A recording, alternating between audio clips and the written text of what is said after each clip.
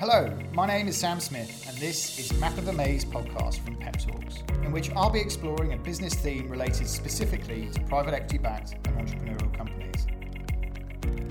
So here we are in the Covent Garden Hotel pre our May the 1st Pep Talk dinner with our founding member and good friend Jim Graham. Looking forward to, we've got about 10, 12 CEOs joining us for dinner this evening to listen to Jim and get involved in a interesting, stimulating roundtable discussion where we're going to be really sort of talking about the mechanics of private equity firms, how they operate, their approach to investing and exiting. Just by way of a quick introduction for you, Jim, shall I do that? Please. Jim, I've probably known you for, 6-7 years or something. So I think you're a spy, really. I think your first career was a spy. You were sort of James Bond, Royal Navy, weapons engineer officer. And then you left your spy career and you went to Accenture for 4 years, didn't you? I did. You did an MBA, didn't you? Before did the MOD pay for that, or did? They didn't, no. But if you don't know what to do next, go and do an MBA. And if you don't know what to do after you've done your MBA, go and be a consultant. Yeah, that's a good path, isn't it? And that got you to where did you go next? Orange, was it next? I did, yeah. MD, you were managing director of their prepay mobile business in the UK, weren't you? Yeah, it was fun. And then 8-9 years in private equity to Candover and Phoenix. Then you transitioned from Phoenix into a portfolio business, the Jim Group, and floated the Jim Group with the team, now chairing. So you've got the benefit of insight from both sides of the fence, really, haven't you? Yeah, I guess so. I think what people really don't know is, or don't necessarily fully understand until they've been in the game for some time, is how the sort of fund structures work. The mechanics of raising a fund, deploying a fund, getting an extension if it needs one, and then also how the individuals, how the teams within the private equity funds are incentivized, base, bonus, carry. So where do we start with that? Let's do the fund first, just so it's a couple of years raising and 5 years spending out here. Talk us through it. Okay, well, the fundamental building block of most private equity funds is a GP LP structure. So you've got a general partner, which is the PE fund, operating an investment vehicle on behalf of some limited partners. Big pension funds, for example, could be high net worth. They go out to fundraise with a target of a certain amount of money.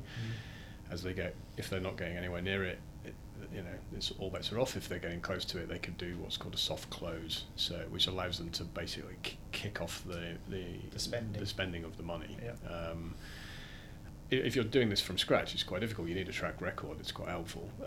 So imagine you've done it before. So you're going out on the basis of it's these individuals and they have this track record of investing and this is our investment strategy. And provided that investment strategy is something similar to the ones the guys have been successful in before, then you might have a chance of raising some money. Mm-hmm. Who has the power in negotiations between GPs and LPs is a function of your track record. So are people clamouring to give you money and you're oversubscribed, or are you scraping the barrel? And the closer you are to the former, the more likely you are to get good terms, and vice versa.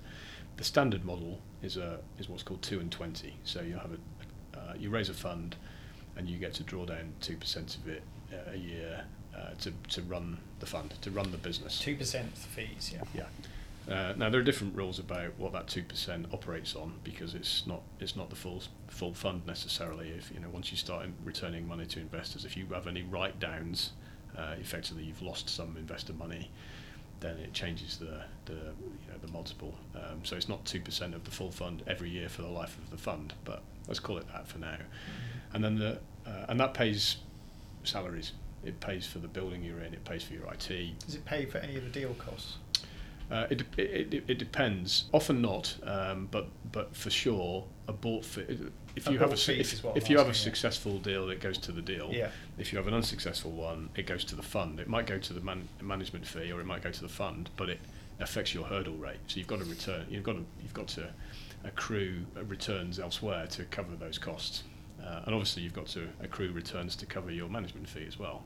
So the hurdle rate you can think of as usually about 8% a year, the sort of preferred return. So what investors are expecting, if you do the maths, is 2 times their money back. Now some funds will target more than that, and it's a question of risk profile. It's not how good are we, it's more what kind of risk are we prepared to take. 2 times their money back. 2 times. So, but that's net of management fees, it's net of abort costs, etc. So, so if you hit the 8% preferred return, then you're notionally in the carry, and that's where this 20% comes in. So the carried interest structure typically is you as the private equity firm, the GP gets to keep 20% of the upside beyond the 2 times money, or beyond the 8% preferred return. So you can think. So if we've just do some numbers. So if we've got a 200 million fund, Yeah. we need to return 200 million plus 8%. Well, look, the 8% preferred return is just a way of thinking about it from an IRR perspective. So before we're in the money, before Jim and Sam are making money. Before you're in the money, you need to return 400 million. Okay. Right, but you probably need to return more than 400 million because you've been taking a management fee every year. 2% is rolling up. And you've had some abort fees. Now, you never, ever, ever draw down 100% of your fund. No one ever does that. So let's call it 75 to 85%. You'll always leave some at the end, because you need it to run the fund, and you need it to for rescue fees and mop-ups and M&A and so forth. But the 20%, the way to think about what's the potential upside in carried interest is anything is 20% of anything above 2 times money. So if we raise this 200 million fund, we make 3 times our money. Okay, ignore all of the the management fees and all that kind of stuff for now. We've got 600. We return 1 times money to investors, 200. We return 2 times money to investors. We've hit their preferred return, 8%. So we've got 200 million left. They get 80% of that. We get 20%. And we divvy up the 20% that we've got between us based upon who owns what share of the carried interest, which is clearly a function of. And how does that work? Well, managing partners own the majority. Of course they do, Yeah. and there are very good reasons for that. Not least of which they've got the most experience. They've got the most experience. They're the ones who make the difference. They're the ones who raised the fund. It's their track record. They've got people to. So will they own more than 50% of the carry? Typically, you would expect that, yeah. As in between them, the managing partners, Yeah. What you've got to remember though, and this, this is not a one-way bet. So if we take the 200 million example, the GP will have an obligation to co-invest alongside the LPs their own money. Right. So we've got a fund of 200 million. Yeah. Do Jim and Sam need to put 20 million into that? What percentage do we need to be co-investing? So could be 2%. Okay. So 4 million quid. Let's call it more 4 million quid. So if we between us or you've got all the partners. Well, if there's 2 partners in the fund and we've got 50% of the carry each, then it's $1 million quid. We've got to come up with $1 million quid. Yeah. And everyone who gets carry, so you don't buy your carry in the sense of it's a piece of paper that costs you money. You in return for the benefits, the economic benefits of being a carried interest holder, you are obliged to co-invest. And what typically happens is you'll co-invest on a deal-by-deal basis. So every time a deal is done, a cheque is written, the majority of which comes from the LPs, some of which comes from the carried interest holders. And the way there are. But you have to write the percentage cheque. So if I own 20% in a 200 million fund, I have to write over 10 deals, £200,000 worth of cheque. Exactly right. Yeah. So every deal I've got to write a minimum cheque of £20,000. Well, if they're all the same size, yes, because it's a function of the size of the deal. It's purely. I can't say I want to write more for this one and less for that one. That's rare. That's rare that you get to you certainly don't get to invest below par. No. Maybe some PE firms will allow you to go, I really like this deal, can I invest more? And there'll be certain other type of co-investment vehicles that are all a bit exotic. But the basic principle is every time the LPs write a cheque, or every time a drawdown is made from the fund, because the LPs don't give you the money until you need it, they have a contractual obligation to let you draw money down to them when an investment is made. Then you write a personal cheque. And so the way to think about it is, for private equity investor has got 4 ways of making money. He gets paid a salary for turning up to work and doing his job. Mm-hmm. He gets paid a bonus. Always? Not necessarily. Depends on how well the partners think the firm is doing. But that's a sort of LLP level decision as a partnership, and it's typically a function of the underlying economics of the LLP, which is to a large extent driven by how the management fee's working out. So, and they, 100% bonuses. Well, it could be, yeah. And again, the size of the salary and bonus is fundamentally dependent upon the size of the fund. So, where are you in the so P? If we've got a 200 million fund, if you're a partner, you're probably going to. Not all partners are equal. So maybe the senior managing partner in that sort of fund is his base salary might be a couple of 100k, and he might get a couple of 100k bonus. Mm-hmm. If you're a junior investment if you're manager, if you're a partner, junior partner, probably 150 with a 100 to 150 bonus maybe. Yeah, so if that's on 200 million fund, if you're on a 500 million fund, will it be twice as much? No, not. It'll go up, but it won't. It's not pro rata. Yeah, it won't suddenly go half a million or a million. Yeah. So salary and bonus are the first 2 ways of making money. The third way is return to your co-investment. So back to our model, you have an obligation to co-invest. So let's say we go and buy a business and then sell it for 2 times money. The 20k investment check that you wrote gets returned to you. That's 40k because the business made 2 times for the fund, and you wrote a check for 20k. So all else equal, you've got 40k back. And you will almost certainly have invested in an equity paper or a loan note that is capital gains, so you'll be capital gains taxed on that. Yeah. And then the 4th way, if you're lucky, is the fund is in the carry, and you're a member of the carried interest holders. Not everyone is. It doesn't go all the way down the firm, depending on how the partnership wants to run it. So you're talking about the 20% of the. Yeah. And that doesn't get paid from day one. Not all the partners will be in that carried investment. It would be extremely rare for a partner not to be in the carry. The investment directors, investment managers won't necessarily. Some of the principals will have a share of it. Yeah. But the thing to remember here is if you haven't made any money. Sorry to interrupt. Yeah. So that the percentage I have in the carry. Yeah. So if I'm investing 200k and I've got, what do we say, 10% or something. Am I in 10% of the carried interest? So if let's say there's so we make 100 million quid of profit. For the fund, yeah. The managing partners are going to get over 50% of that, split between them probably, and the rest is going to be distributed to me or to the team, and I own. It's pro rata. It's pro rata. So if the carry is worth 10 million quid, right? Let's say there's 10 partners. Uh-huh. The 2 managing partners probably own 50% of it between them. Okay, yeah. So they'll get 2.5 each, and then there'll be some more senior partners just below them, not managing partners. Maybe they've got 10 or 15% each, so that's $1 million, $1.5 million, and there'll be some most recently promoted junior partner who's maybe got 3-4% of the carry, and they'll make 300 or 400k. And they'll get taxed at 28% on that because carried interest has its own capital gains tax rate. Yeah.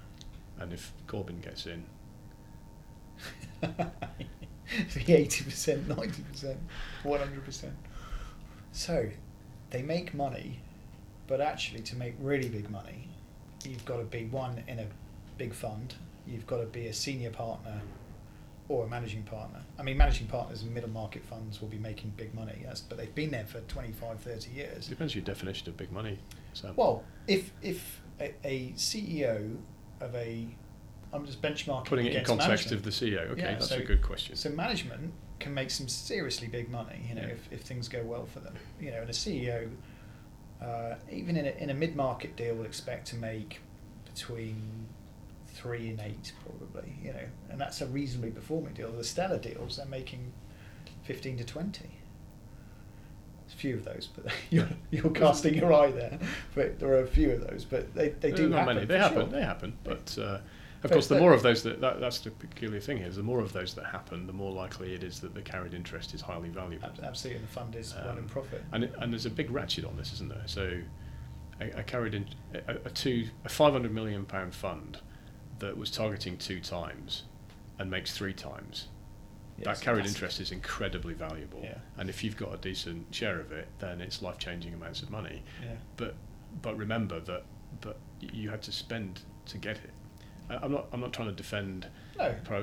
These guys are not worried about where the next meal's coming from. But if you're, I laugh about this all the time. Nor is the CEO. So there's some balance to the equation. I think that the angle I'm coming from is, I think for those on the outside, they honestly think these people are just making hay every year, and that's not necessarily the case. They're getting paid well. They're not getting paid unfairly. They're getting paid a very decent salary and bonus, but actually they're then, in order to make money, they're having to seriously put skin in the game.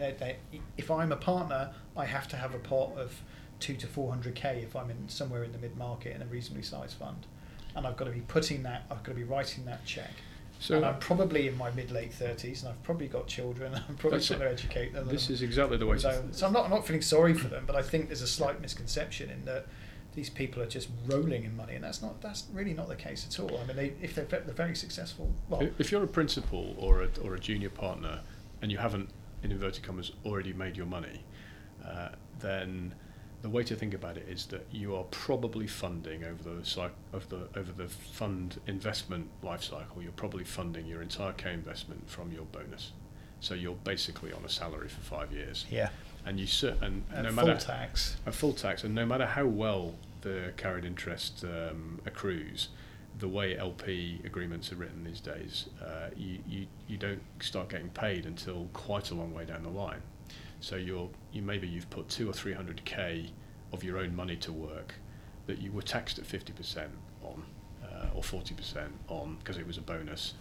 That was what was funding your checks. Maybe you can get an interest-free loan from your private equity firm if you're genuinely strapped on any given drawdown, but you've put that to work. Now, you'll get that back if on average the investments make 2 times their money. You'll make 2 times that back. If you don't. The investments don't, then you've lost your money. You've lost your money, and so your co-investment. I mean, you won't lose every. That's the beauty of co-investment. You don't. It's not like every single deal is going to go bad. Some of them will go well, so you'll get some of it back. Yeah. But you need this is the law of averages. If you have even if you've got a 7 times and a 5 times in your portfolio, if you've got 2 or 3 blobs and a 1 times your money, the chances are very slim that the whole fund gets into the carry, and then you've worked for a corporate salary in a world where everyone thinks you're swimming in. Probably not even a corporate salary. You probably not getting the same benefits as you would at an Orange or something like that. Yeah. So it's a bet. Final question. So just across the market of private equity houses, funds, if we look at the management equity upside, I think the sort of general rule of thumb is probably 20% make real money. 7 figures amounts of money. Sorry, to be clear, 20% of people who 20% of management teams in portfolio companies will make some serious money. Hundreds of thousands to multiple 7 figures, depending on who they are. 20% will make some money. 100,000, probably not hitting the millions. And 60% is probably 40%. Well, they'll have a salary and a bonus, and then whatever's left, 20% might get fired. So actually, it's only about 20% of the community of portfolio company management teams are making serious money. 40% are making some. What would you say across the private equity world? All of those employees across funds, how many are really making money? So to be clear on the question, what proportion of private equity investment executives are making real money? Made proper money. Of all of the people who've ever been employed in investment capacity in private equity in the UK, for example, the number who've walked away with life-changing amounts of money, 20%. So it's probably the same, really, isn't it? It's a very steep pyramid. Yeah. There's it's concentration risk, I guess, is the way to think about it. So the really good funds, I mean, the love isn't spread that widely. But that's not necessarily greed on the part of the managing partners. So I have this conversation with a chum of mine who made partner and was given 3%, and then moaned about why it wasn't 10 until he realised he would have had to mortgage his house to pay for his right to have 10%.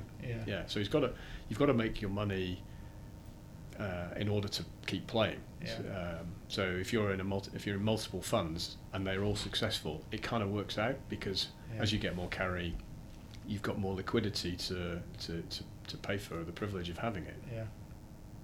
All right. Well, Jim. That's been great. We've been talking for feels like 10 minutes, but it's actually about 45 minutes. So we better go down and join our guests. Thank you very much. And we will be doing another podcast with Jim. So more to come. Thanks, Sam.